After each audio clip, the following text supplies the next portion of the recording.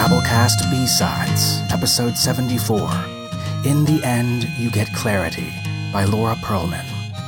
Laura Perlman's fictions appeared in Nature, Shimmer, Flash Fiction Online, and a handful of other places. She has a sadly neglected blog called Unlikely Explanations and a Tumblr devoted to things her cats have dropped in their water bowl. You can find her on Twitter at Laura's Bad Ideas. The story's read to you by Veronica Giguère and produced by Adam Pratt. So without further ado, we bring you In the End, You Get Clarity by Laura Perlman.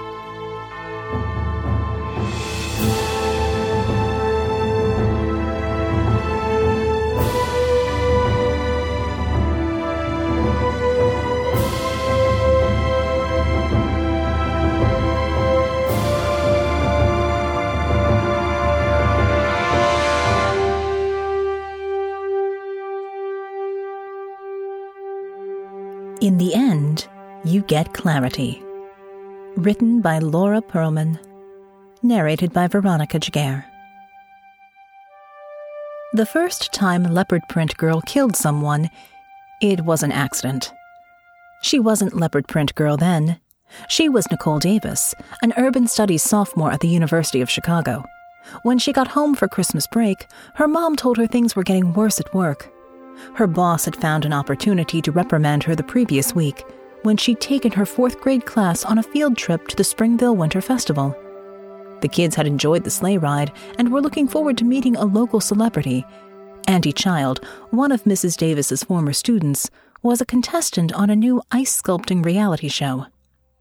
They were about to say hello to him when his sculpture crashed to the ground. He yelled something about sabotage and threw a ballerina head. Not the severed head of a ballerina, Mrs. Davis clarified, but the broken-off head of a ballerina ice sculpture, at one of the other ice sculptors. Then he grabbed a ballerina arm and swung it, missing his target and hitting an actual ballerina who was visiting the festival on her one day off after 12 consecutive performances. Passers-by grabbed ballerina parts from the broken statue, not the live ballerina, and joined the melee. Nicole's mom rushed the children away, but one of the boys was hit by a flying ballerina nose and got a black eye. She received a written reprimand for endangering the children. What? Wasn't the field trip approved? Yes, of course. The tyrant is saying I didn't move quickly enough. And since I'd had Andy in my class 15 years ago, I should have known he was unstable. The tyrant was the principal at East Springville Elementary School. His real name was Hiram Banks. Nicole had him for 3rd grade, back when he was still a teacher. Nicole hated 3rd grade. She'd hated it since the day she said her mom was a superhero, and Mr. Banks said she wasn't. Technically, he was right. Superhero is a registered trademark of the League of Superheroes, and to qualify, you need to have a superpower and use it in at least one documented act of heroism. Mrs. Davis's superpower was the ability to project low-powered lasers from her eyes. Pointing things out on a whiteboard and entertaining cats at a distance are not considered heroic acts. Instead of explaining this to Nicole gently, Mr. Banks made her write, "My mom is not a superhero." And since her mom taught at the same school, Mrs. Davis is not a superhero, on the blackboard 100 times. She had to write a lot of things on the blackboard that year. Nicole and her mom had a tradition of taking a long walk together whenever one of them got home from a trip. This time, Mrs. Davis wasn't feeling well, so Nicole went alone. She'd been walking about 20 minutes when it began to rain. Ahead of her, a small group of men spilled out of a bar. She recognized them. 3 school board members and Hiram Banks. Nicole had no desire to speak to Mr. Banks, but as she watched the men go their separate ways, she realized he was headed in her direction. He stumbled, he wove, and finally he stopped. He fumbled for his keys and pointed them at a car. A different car, behind him, chirped in response. "Mr. Banks," she called, running up to him. "Do I know you?" "I'm Nicole Davis. I went to East Springville Elementary, and my mom works there, Lily Davis. Look, why don't you let me have your keys and I'll get you a taxi?" "Nicole Davis. Your dad was Tyrone Davis, right?" drove the school bus. Nicole nodded. Give me your keys. She held out her hand. You shouldn't be driving. Nothing wrong with my driving, Mr. Banks said. I'm an excellent driver. Better than your dad, anyway. Nicole bristled. The accident hadn't been her father's fault. The brakes had failed. The accident investigators confirmed it.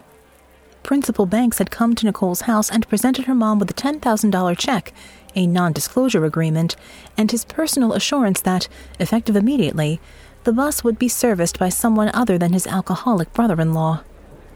Nicole was furious. A weird, cold energy flowed up her spine, into her arms, and out through her fingertips. Mr. Banks collapsed. Nicole screamed. One of the school board members, Mr. Logan, ran back across the street to check on Mr. Banks. He was dead. The official cause of death was lightning strike. Nicole didn't remember hearing any thunder.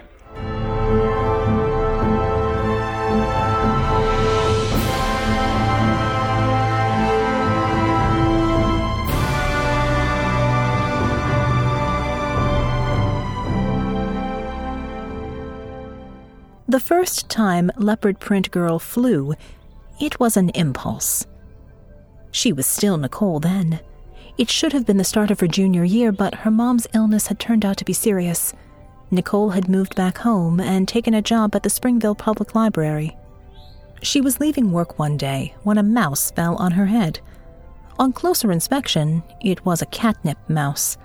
She looked down and saw at least a dozen cat toys.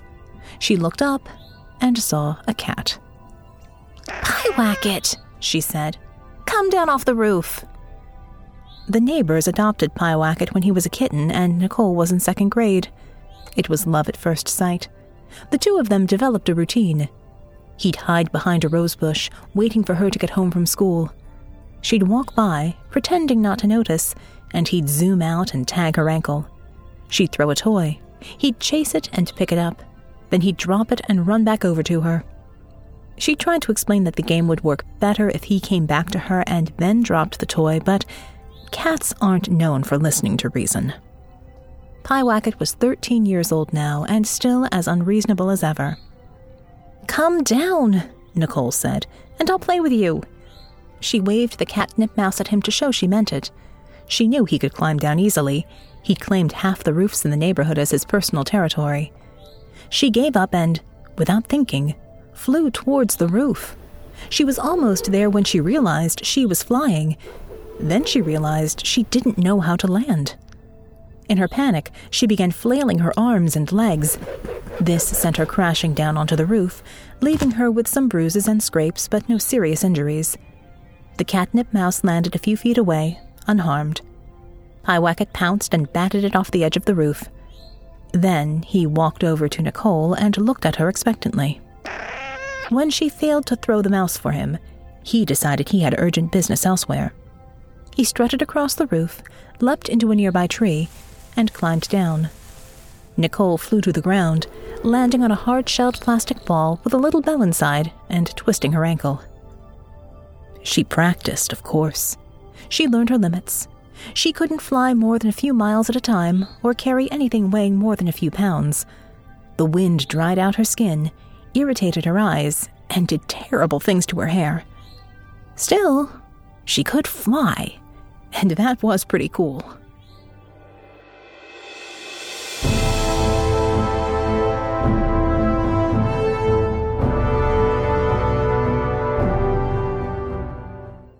The first time Leopard Print Girl deflected a bullet, it was a footnote in someone else's story.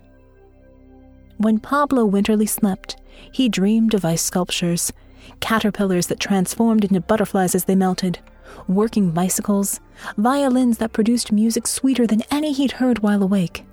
He spent his waking hours carving ice and studying everything remotely related to his craft: botany, anatomy, and art history for inspiration, architecture, chemistry, and physics for technique. He played with the optical properties of ice, carving prisms that projected rainbows onto nearby objects, and lenses that produced comically distorted views of the world. He lived a comfortable life, supplying ice sculptures for weddings, parties, and charity events in the greater Springville area. At Winterly's 60th birthday party, Andy Child struck up a conversation.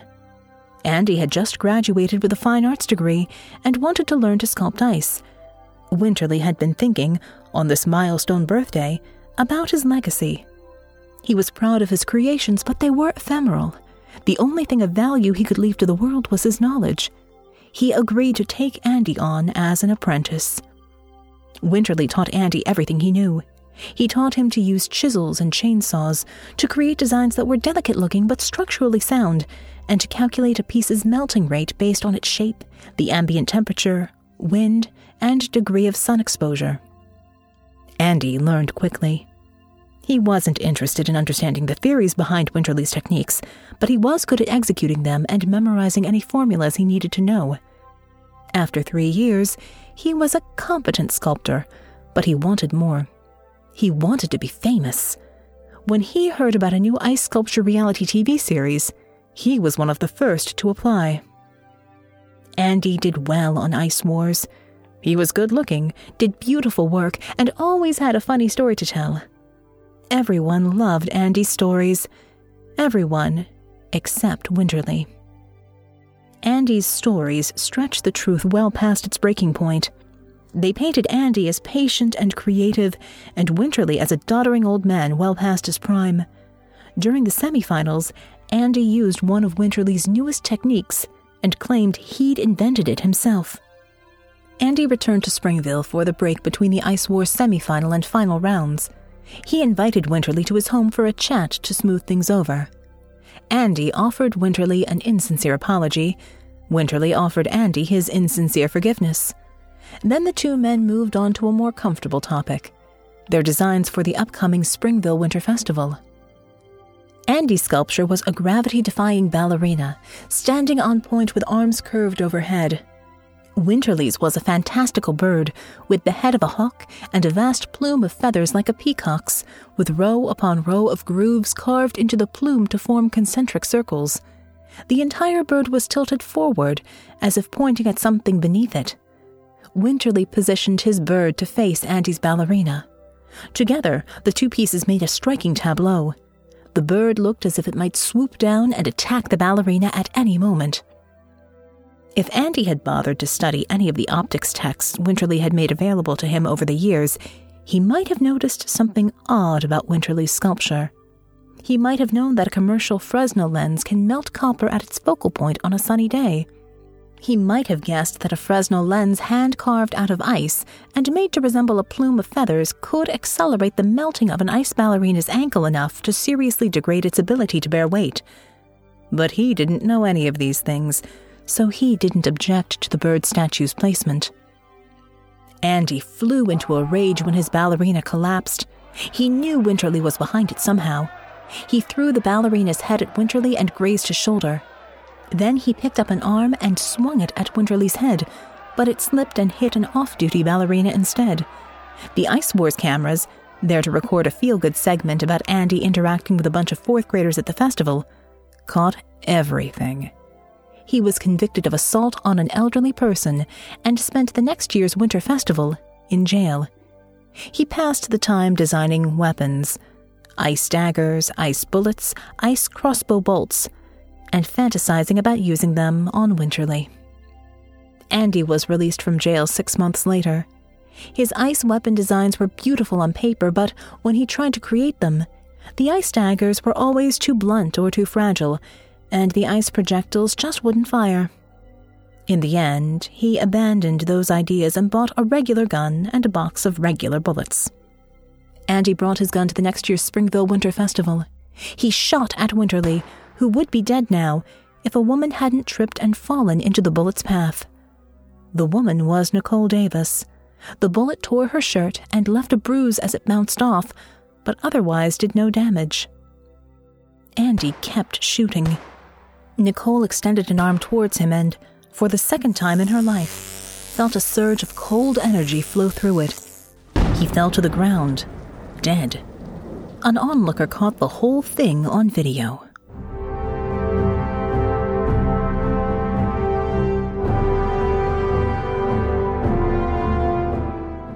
The first time Leopard Print Girl met with Mayor Logan, it was the path of least resistance. The festival video, uploaded with the title Leopard Print Girl Saves the Day, went viral. Leopard Print Girl became Nicole's superhero name. The mayor invited her to meet with him. They sat on opposite sides of his enormous mahogany desk. He thanked her for her actions during the festival, and then got down to business. "As the city's resident superhero," he said, "you'll need to deal with our supervillain." "We have a supervillain?" "Yes, the Leech. He's threatened to vaporize a city block if we don't pay him $1 million within 60 days. "Oh, him. He does that every year." The threats always made the local news. "You should just pay him. That's what previous mayors always did. He's done this 16 times now, and he's never escalated." "I don't negotiate with supervillains." "Yes, but that's just an arbitrary... I mean, that policy doesn't apply to the Leech. He doesn't have any superpowers, so he's not a supervillain. He's a criminal mastermind." "This administration has a zero-tolerance policy towards criminal masterminds." Mayor Logan had lots of zero-tolerance policies. That's why she hadn't voted for him. "The thing is, he's pretty harmless. Credit card fraud and illegal gambling? Getting rid of him is more dangerous than keeping him around. When a city rids itself of a nuisance villain, there's an 80% chance a real supervillain will move in to fill the void within a year. I wrote a research paper about that if you'd like to." "No." $1 million is a tiny fraction of the city's budget, and it's just a symbolic gesture to maintain his membership in the League of Supervillains. "You just said he wasn't." "It's an adjunct membership. Look," she said, standing, "the best thing you can do for the city is just pay him off. And besides, I don't have any law enforcement training. Think about the insurance implications. And I'm only staying in town until my mom... until she doesn't need me here. Then I'm going back to school." The mayor stood and walked over to the window. Nicole started to walk towards the door. "Sit down," the mayor said. "We're not finished. I've been thinking about the way you killed Andy Child." She winced. "I had to. He was shooting at people." "Not why. How?" "It reminded me of that night 2 years ago. Hiram Banks. I saw you." "That was an accident." "So you say. But you hated him, didn't you? Blamed him for your father's death? Maybe you planned to kill him." "He wasn't my favorite person, but I didn't know." "And your mother hated him too? Maybe she put you up to it." "What? No! What do—" "I was the sole witness. If we tell different stories about that night, which of us will have more credibility with a jury?" She sank back into her chair. "So you're going to take care of the Leech for me and anything else I tell you to do. Understood?" Leopard Print Girl nodded. "Good," he said. "I'm glad we had this little chat." The first time Leopard Print Girl confronted the Leech, it was on the mayor's orders. She flew into his compound, making what she hoped would be an impressive superhero entrance. The main reception area was spacious, with sleek modern furniture and a rust-colored carpet that looked like it would be really good at hiding bloodstains. Leopard Print Girl walked up to the receptionist's desk. "Hi, I'm here to see—" "Please have a seat. I'll be with you in a moment." Leopard Print Girl took a tissue from the box on the desk and blew her nose. She appreciated the toasty warmth of the office after flying through near-freezing air at 200 miles an hour, but the sudden temperature differential made her nose run. The receptionist scowled at her. "Step back, please. I don't want to catch whatever—" "I'm not sick," Leopard Print Girl said. "It's just that I flew here and—" "Do you have an appointment?" The receptionist squirted hand sanitizer onto her palm and rubbed her hands together vigorously. "No, but I think he may be expecting me. I'm from the mayor's office." "And what is this regarding?" Extortion?" The receptionist sighed. "Don't you people read instructions? We stopped accepting hand-delivered cash years ago. Do you have any idea how filthy paper money is? Here. She handed Leopard Print Girl a card. Wire transfer instructions are on the back. Have a nice day. I'm not here to make a delivery. I need to talk to the leech. Do you? Oh, right. Let me see if I can pencil you in.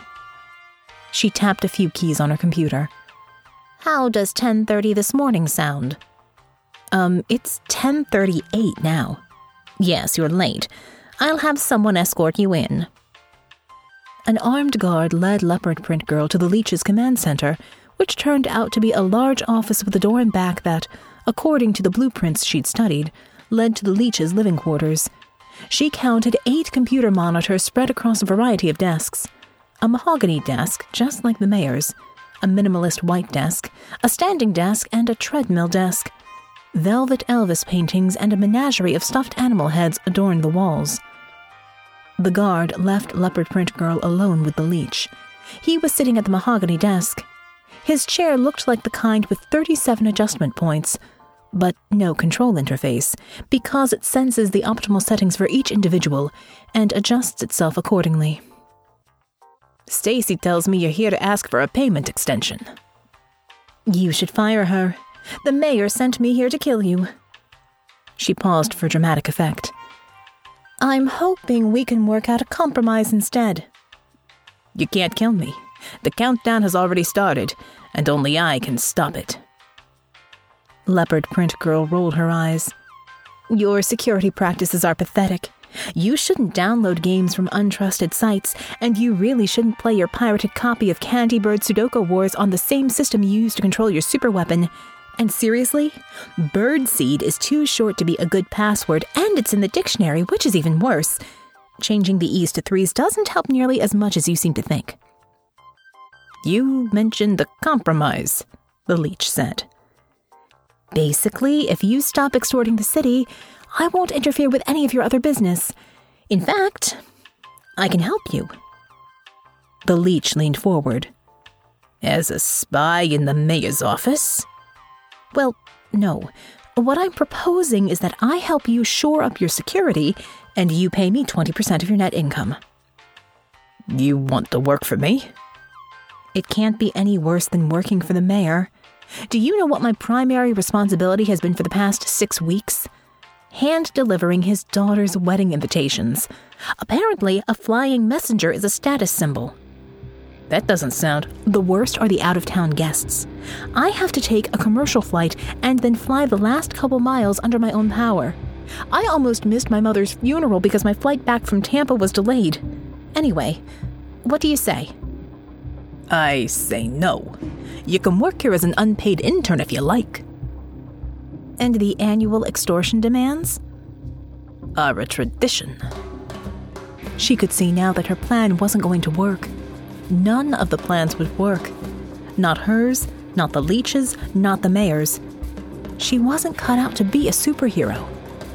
Look, Leopard Print Girl. Why does everyone call me that? My name is Nicole Davis. It's not a secret. You can't reduce my entire identity to a single ill-advised fashion choice I made when I was trying to hold it together while my mom was dying. She hated being Leopard Print Girl. She hated working for the mayor. She'd probably hate working for the leech even more. Okay, let's not get hysterical. This isn't hysteria. This is clarity. She let out a small laugh. That's what they should call me. Clarity Girl. Clarity Woman. Clarity. The first time Clarity killed someone, it was a step on a path of her own devising. She took a deep breath. And another. She zapped the leech. She stepped over his lifeless body and aborted the weapon launch. She sat in his chair. Her chair. There was a lot she needed to do. Change the passwords and security codes. Get rid of any disloyal minions. Hire new ones. Redecorate. She'd definitely have to redecorate. Get rid of things. The stuff on the walls, some of the desks, the dead body on the floor. She'd keep the chair, though. She liked the chair. She couldn't remember ever feeling as comfortable as she did in that chair.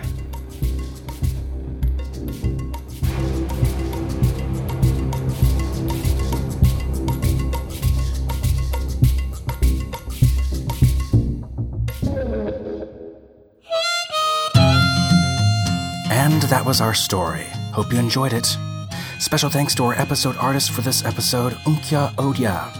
And thank you, our Drabblecast B-Side subscriber. Without your ongoing support, we wouldn't have a show, and strange stories like this and what we produce on our main feed each week would never make it to the tens of thousands of ears out there.